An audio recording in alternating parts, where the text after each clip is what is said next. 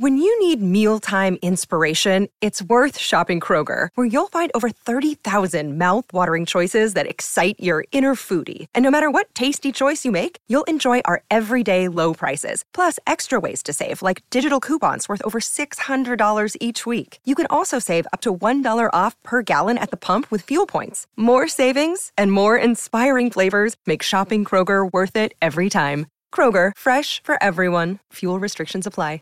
Save big on your Memorial Day barbecue, all in the Kroger app. Get 3-pound rolls of juicy 80% lean ground beef for $3.49 a pound with a digital coupon. Then get select varieties of flavorful Powerade, Body Armor Super Drink, or Arizona tea for 77 cents each, all with your card. Shop these deals at your local Kroger today, or tap the screen now to download the Kroger app to save big today. Kroger, fresh for everyone. Prices and product availability subject to change. Restrictions apply. See site for details. Hey, we're back with our third ever episode of Rosie's House of Hockey. This week we have Madison Packer on the podcast. Madison, say hello. Hello, everybody. Thank you so much for coming on. We've done, this is the third official of our 4-part mini-series. We're going over pretty much everything Riveters, but let's learn a little bit about you. So you went to school in Wisconsin. We were talking previously to the podcast about how much snow you got comparatively to here. What was it like going to such a big hockey school like Wisconsin? It was some of the best years of my life. Part of the reason that I chose that school is a Big Ten school. So the football games, the athletic community was super tight knit, and obviously lots of snow. It was close to home, so it had a lot to offer and really made my decision easy when I was kind of evaluating the process and where I wanted to go. Well, so what was the tournament exactly you'd be playing in for Wisconsin, just for people out there that might not know? The tournament? Yeah, so was there the like Frozen Four? Yeah, I guess the Frozen Four. Would that would yeah, be? we played in the Frozen Four. I played in 3 Frozen Fours. We missed out my junior year, but won a national championship my freshman year, and then played in a couple of WCHA championships, which was our conference. But the big one was always the Frozen Four. How often do you chirp Rebecca Russo for her having to go to Minnesota? Russo's actually one of my good friends. So she actually, I don't think, liked me very much in college, but we didn't know each other. So there's a few funny stories there, but we're, like I said, we're best friends now. So I'd chirp all the time. Kidding me? Hockey rivalries like that. Like I always imagine, like, for example, the New York Rangers have a ton of guys from Boston, but almost none of them played together in college. So I always just wonder in practice if the entire time it's just like Boston College yelling at Harvard, yelling at BU, all that good stuff. Yeah, I think Kessel has the leg up on everybody. She won 3 championships, maybe 4. I think she won 3. So that was a tough pill to swallow, but she's also Amanda Kessel, so we were happy to have her. That's pretty good reasoning. Yeah, not bad having the best Kessel on your squad. It usually does well for you. For sure. So, according to your Wikipedia, you were one of the first people signed by the Riveters. How was that process like for you? Or rather, what was it like for you? Yeah. So I actually got signed by Danny Ryland back when she wore the hat of commissioner and also general manager of the Riveters when we were in New York at that time. But I had left school, was working back in Michigan, and got wind of this, professional league that was starting, and they held open tryouts. So I think that they recruited some people, and then they had open tryouts in all these different areas. And I was in my hometown in Detroit at the time, so they were conveniently having a tryout in Windsor. So I was like, all right, I'll go up and see what this whole thing is about. So I went out, and they grabbed 4 or 5 of us after the tryout and said, there's a few people upstairs I want to talk to you. And I was the last one that got spoken to, but I overheard the conversations before me, and it was kind of, we're having another round of tryouts. They're going to be, I think it was in Boston or New York, was going to be the second round of tryouts. It was going to be a 2 or 3 day process. These other players got an invitation to that second tryout. And I was thinking in my head, I was like, well, I have a full-time job now. Like, I can't really, take 3 days off of work to go out and see if I can make a team. But I was lucky. Danny came over and offered me a contract. And so I went back to my boss and I was like, hey, I've got this opportunity. And my company was actually super generous in allowing me to work remotely. So I moved out to New York and I got lucky. I guess Danny offered me a contract on the spot. So that's one thing I think that goes under the radar a little bit with the NWHL. All of you guys are working, maybe not traditional 9-to-5s, but you have day jobs. And how difficult is it balancing your team responsibilities with whatever other responsibilities you have outside of work? We're not at a point yet where you guys can just be full-time hockey players.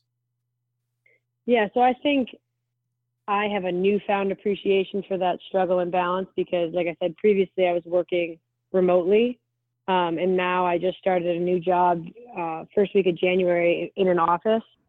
So I'm in an office every day from 9:30 to 5:30, and then I've got to gear up and go to practice. And it's tough. I mean, at the end of the day, you're exhausted, but it's what you have to do to pay the bills and still survive. There's some players that are in school, and there's some players that work, I think, just weekend jobs and things like that, but they're only out here for part of the season or for part of the year, just for the season, and then they go back. But especially in Connecticut, the Newark area, then those are expensive places to live. So it's kind of the only option to be able to play is to have a second job. Do you ever have fun stories to your coworkers explaining how exactly you got your brand new bruise that is in a location on your body that you can't exactly hide at the office? Well, I don't know if I've played. I may have played one game since I got my new job, but I work for a really small company, so not yet. But I think that they're all going to come out to a game here in the next couple of weeks. So we'll get them awesome to be fans of the league. How does travel work with your team? Like, say, for example, when do you actually end up traveling? Like the Saturday, the day before? Say you're not playing at home? It depends where we go. So if we're going to Boston or Connecticut, we travel same day. When we go to Minnesota or Buffalo, we travel the day before. For me, I live in Stamford, so Connecticut is a home game for me. Right, got but it. Everywhere else we travel the day before. Well, speaking of Connecticut, I happen to notice that your to-be spouse is playing for the Connecticut Whale. What is it like playing against someone you probably live with? She actually doesn't play anymore. She retired at the end of last season. That's called great research by my part. That's an amazing job by me. No worries. She still is very involved on social media, and she runs the Players Association. So she still is involved in the league. She runs the whole PA. So she's secretly a Riveters fan, but has to be a fan of the whole league. But we played against each other last year, and it was fun. There was kind of last year we had the upper hand on the Whale, so it made dinner afterwards a little awkward, but she was always good about it. You don't often eat dinner with the championship ring on just to let her know that it's still there, it's still lingering. Well, what's funnier is my freshman year, when we won the national championship, she played at BU, and we beat BU in the national championship game. So the first time she came to my apartment, I had all my trophies and rings and whatever sitting on a mantle in my place. And it was like the first thing that she pointed out. She said, "You couldn't have put that big ring away for the first time showing me your place." I'm assuming that one. I brought it out and shined it. I guess this is a dumb question, but which one hurts more, do you think? I think the national championship. Yeah, that's what I figured. That makes sense. So now beat a lot more teams to get there. Are you as involved sort of with the player representation by, I'm assuming, talking to her about what should happen, what change should be, or do you have any ideas of what should happen with the player union moving forward? Yeah, I think she does a really good job. She did a lot from a contract standpoint of getting us, previously we didn't have workers' comp and things like that. She put a big push, which some people understand, some don't, but that's huge for us from a quality of life standpoint. And she works with lawyers to watch out for our best interests as players, not necessarily from the league. So she's not an employee of the league. She's an advocate for the players. And I think she's got great ideas. Everything she does, I agree with. So I come to her and complain all the time and expect her to fix things on the spot. But unfortunately, it's not that easy. But she listens to everybody. I'm not on the the PA board just because there's a conflict of interest there, I guess. But she has a board with 2 representatives from every team that she works with. So. Well, interesting. Oh, go ahead, Ryan. I was actually I wanted to continue going with that. I also noticed that you guys are big on suicide awareness. You want to talk about any of the foundations that you guys work with? Yeah, so I previously was an ambassador for Project Semicolon, which is a pretty big movement just in our society, the semicolon tattoo and things like that. Mm-hmm. Because I lost a friend when I was in high school to suicide. I lost my uncle a few months ago. And so we're both pretty big on just raising awareness around it and getting people to start a conversation. And then I also have recently partnered up with the Kyle Pavone Foundation, which is a foundation that raises awareness about drug use and overdoses. I had a friend that passed away in August from an accidental overdose. So they're hard conversations to have. They're obviously not, the smiley, bright organizations, but something that we're both very passionate about because it's hit close to home for the both of us. Yeah, I think it's always something really important to talk about. When I did use my psychology degree, I wrote my master's thesis on suicide prevention, and one thing I really noticed was it wasn't, as much as we do our best to try and discuss that really hard topic, it's something that really needs more exposure, and if anyone ever really needs help, I wanted to just get it out there that you should always reach out, and there's always someone out there to talk to you. But now that we've talked about the dark stuff, sure. We can get back to the fun hockey things, but I felt like that was an important thing to bring up. Greg, I know you were about to ask a question, so sorry I cut you off. No, you're good. I'm right there with you guys on anything to bring a little bit more light to it and let people know that the resources are out there for them if they so need them. Madison, my question is back towards the hockey side. I think the kosher way to say it is when you're on the ice, you let the opponent know that your presence is felt with authority. You play more of a physical game. So I'm always curious, as a power forward type player, how exactly you prepare for the game. Do you think that your sheer physical presence on the ice is a factor on a night in, night out basis?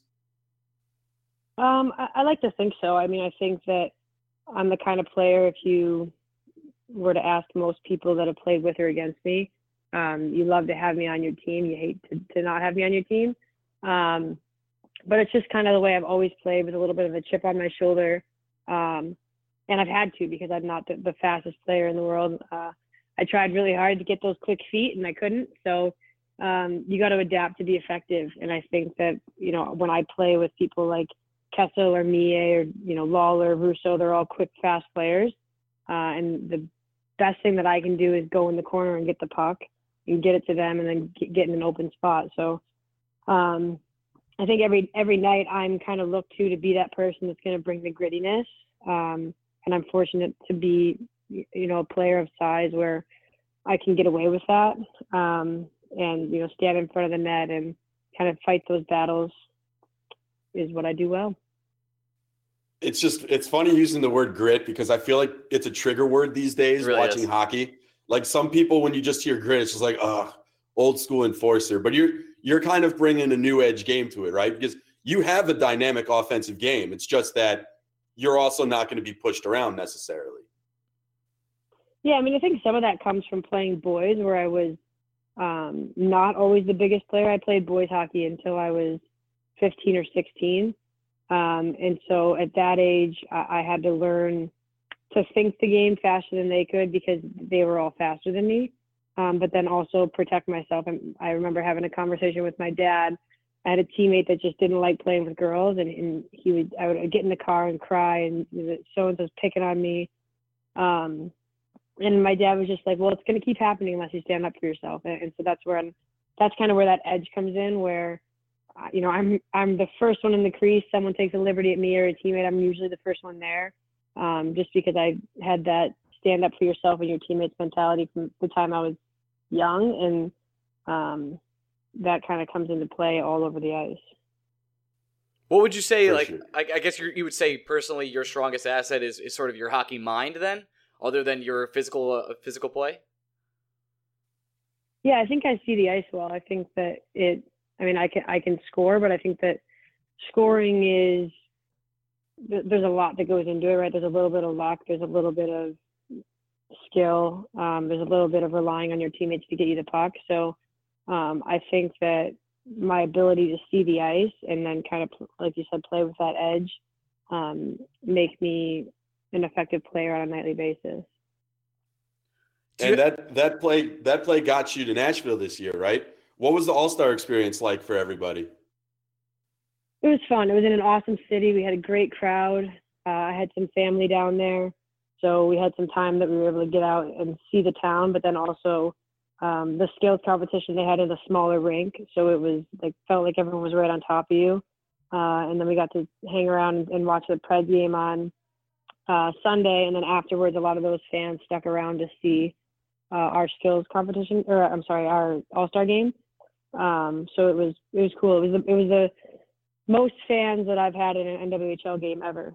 So. Well, that just shows you the sport is growing, right? I mean, we've come to a couple of Riveters games, and we came to get to was it the way? Oh, it was the Buttes we went, Greg, and it was packed. We couldn't find a seat. Traffic was a bitch for us, and we got there right at puck drop, and we had a hard time finding a seat. Oh, I believe it. They draw a good crowd. Minnesota sold out at like almost all their games this season, if not all of them. Boston's packed every night. A lot of the teams draw a really, really good crowd. Yeah, I was I don't want to say surprised, but like all the crowds are into it. Everybody has a jersey. I felt left out. I mean, I know I have a media pass, so I can't really root for you guys.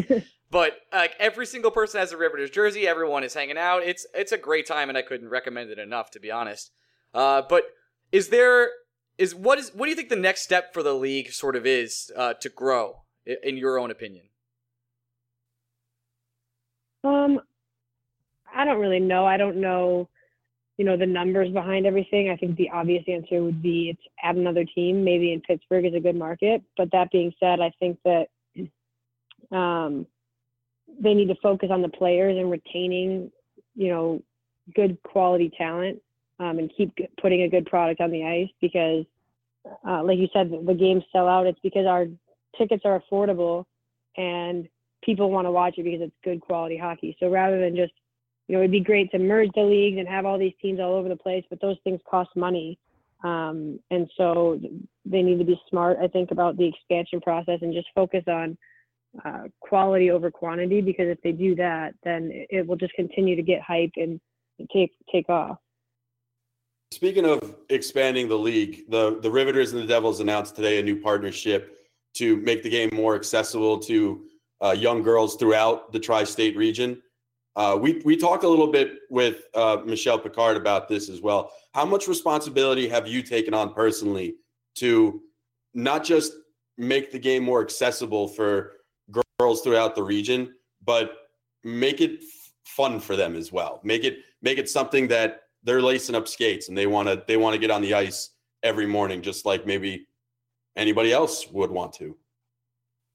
Yeah, I think it's huge. I think that, in our region and even in other markets, I'm going to Detroit this coming weekend to run a clinic in downtown Detroit, which is an area that the NWHL isn't at. I think we've done a really good job of tapping into the youth programs and getting the word out for people locally. But you watch, Kendall Coyne is on the NHL Network, and now you see these videos of all these little kids who didn't know that girls played hockey, and now they want to play hockey. I think that it's huge anytime we can get out in the community and show that girls play that sport too. And, if little kids have a dream and want to do it, they can. And the league does a good job of making us accessible and kind of humanizing the players on the other side of the glass, where we're available to kids, after every game to sign autographs and talk to them. And recruit is maybe not the best word, but, get them interested in the sport. Yeah, no, that's important. And then, they want to try it. Yeah, I think the future of hockey, and something we've talked about on our other show a bunch of times, where I'm personally worried about. I mean, I guess in Boston and Wisconsin, there's tons of ice rinks, right? But I'm from Long Island, and there's like 4, maybe. And to get ice time, it has to be like a total not easy task. So I'd always worry about kids and their interest in hockey and the ability to play hockey at a high level or getting them into it because, well, there's not that much opportunity. It's an expensive sport to get into. So a program like this, I could see how it could help leaps and bounds for so many people to get into it. Yeah, for sure. I think you hit the nail on the head. There's in Detroit, Detroit's a perfect example. You can't go more than 5 or 6 miles without seeing an ice rink, and out here they're few and far between. So, but the more you grow the sport and the more people that get involved, eventually there becomes a demand for that kind of facility, and someone somewhere will swoop in and be a little kid's hero. Yeah, I think New York was supposed to get one, and we just didn't do it. So great job by New York. Sorry, Greg. No, you're good. Speaking of the future and expanding the game, I don't want to bring a cloud into a sunshine day, but Madison, have you thought about what your post-playing career is going to be like? Do you think you're going to be still involved in the league? Do you see yourself coaching at a youth level, anything like that? I coached the last 2 years, and I thoroughly enjoyed it. But I think if I were to get back involved with coaching, I would want to coach a younger age group. There's a lot of pressure that comes with coaching that high school age group where they're trying to get into college and all these other things. And there's just a lot. It was draining a little bit for me. I'm not the right, I think, person for that kind of job. But I run private lessons and I like working with the little kids. But as far as staying involved with the league, I don't know if I can answer that. There's been a lot of conversation about this being my last year. I think I've got 1 or 2 more in me.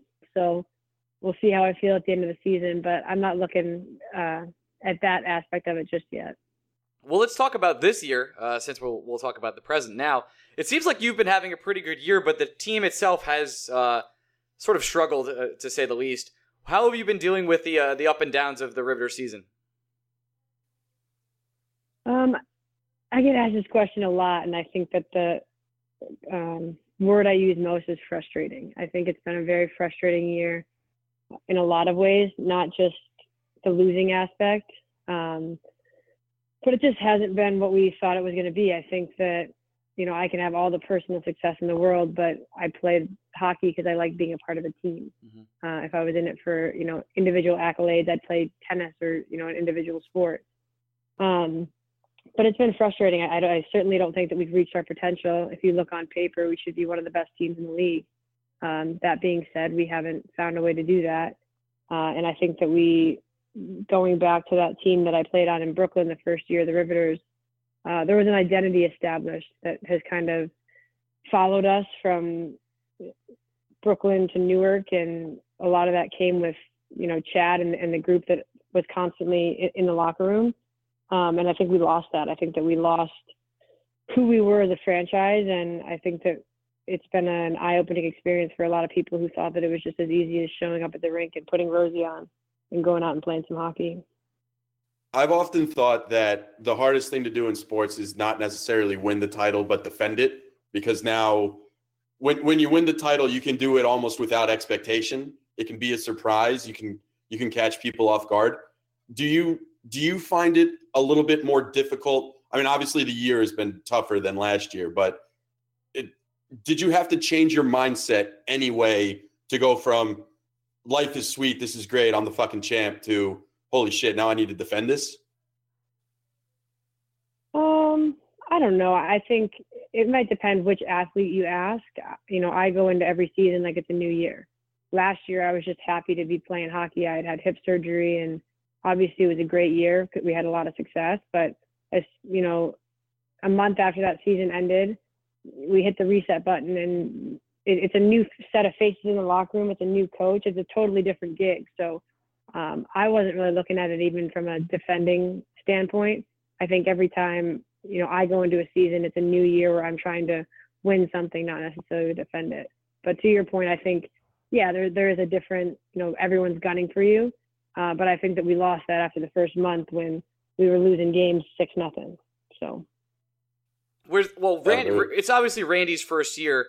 When we spoke to Randy, he seemed like he was still trying to, I don't want to say get his footing, but I'll say that, I guess. He's adapting to the league.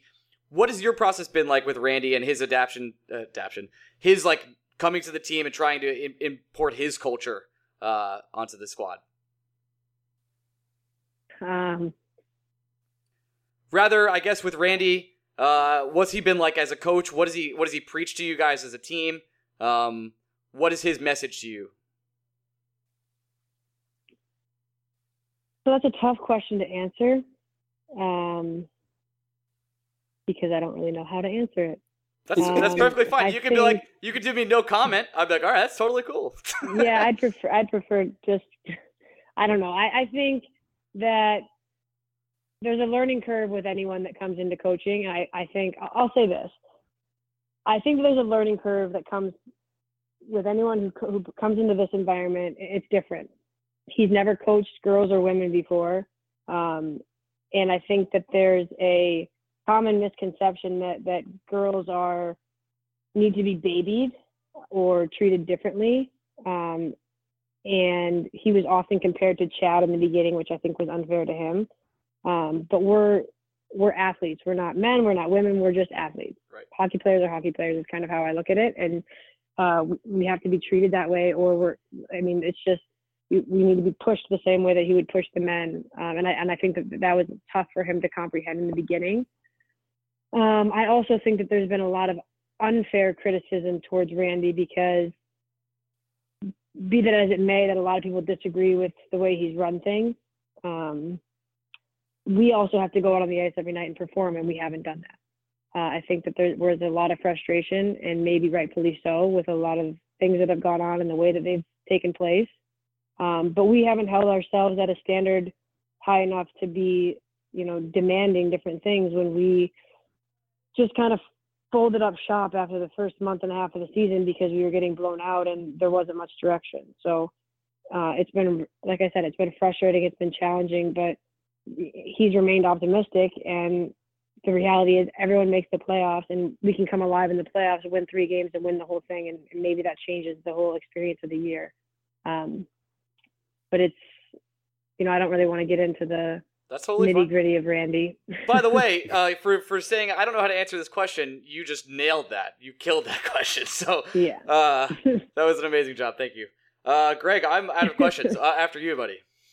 I guess I just want what you think is the funniest locker room story that you are able to share in a public forum. One that won't get anyone in trouble, but will make some people laugh. Oh, funniest locker room story ever, or we could do ever. Season? We could do which shooter's choice, whichever you choose. I think I don't know if it's funniest, but my best locker room story, my freshman year after we won the national championship, Megan Duggan was our captain. And Megan Duggan is like all about health and nutrition and taking care of your body. And, I don't think I ever saw her eat something that was bad for you anytime I've been with her. So my freshman year, everyone was like, all right, well, if we win the national championship, Megs has to eat a cheeseburger from McDonald's. Oh no. And she's like, oh God, if we win, I'll do that. Absolutely. So that was like, not the motivation behind it, but like there was that little extra kicker that like, we're going to get to watch Megs eat a McDonald's hamburger. So we win, we come back to town. The next day we had like a rally at the Kohl Center. And sure enough, someone went to McDonald's and Megs walked in, sitting in her stall is a cheeseburger from McDonald's, and we all got to watch her take a bite. She only took one bite. What? I think it's cheating. No way. But, like, did you rag on her for years? Like, guys, I can't stomach that. It was pretty funny to watch. No, I would never let her live that down. You got to eat the whole thing. You won the title. All right. It was pretty good. Well, Madison, if you're a connoisseur of bad eating like I am, and you ever want to try something good, Sherwood Diner has the Greek goddess dressing. If you haven't had it yet with French fries, you are missing out on life. I don't even know what that is. Only Connecticut. Where is that? It's by the 95 interchange on Post Road. Sherwood Diner. We're looking for a good diner, so I'll have to check it out. I've spent many a high school night in Sherwood Diner, and Can only imagine. It was worth the $9 every time for those milkshakes and fries. $9 for a milkshake? Bro, it's Connecticut. Everything's a little bit more expensive in Connecticut. I don't know what to tell you. A little bougie. He got fries too. That's true. That's a fact. That's true. Madison, thank you so much for dealing with us and coming on this podcast. Why don't you plug out your Twitter and where people can follow you? My Twitter is @Madison_Packer_. Double underscore. I like it. Double underscore. All right, awesome. And people can obviously find Madison Packer on the Riveters.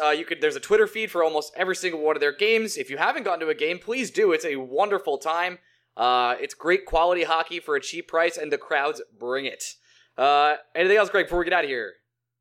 Nah, Madison, thank you so much for jumping on. It's been fantastic. Yeah, thanks for having me, guys.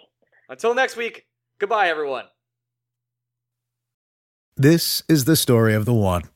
As a maintenance engineer, he hears things differently. To the untrained ear, everything on his shop floor might sound fine, but he can hear gears grinding or a belt slipping.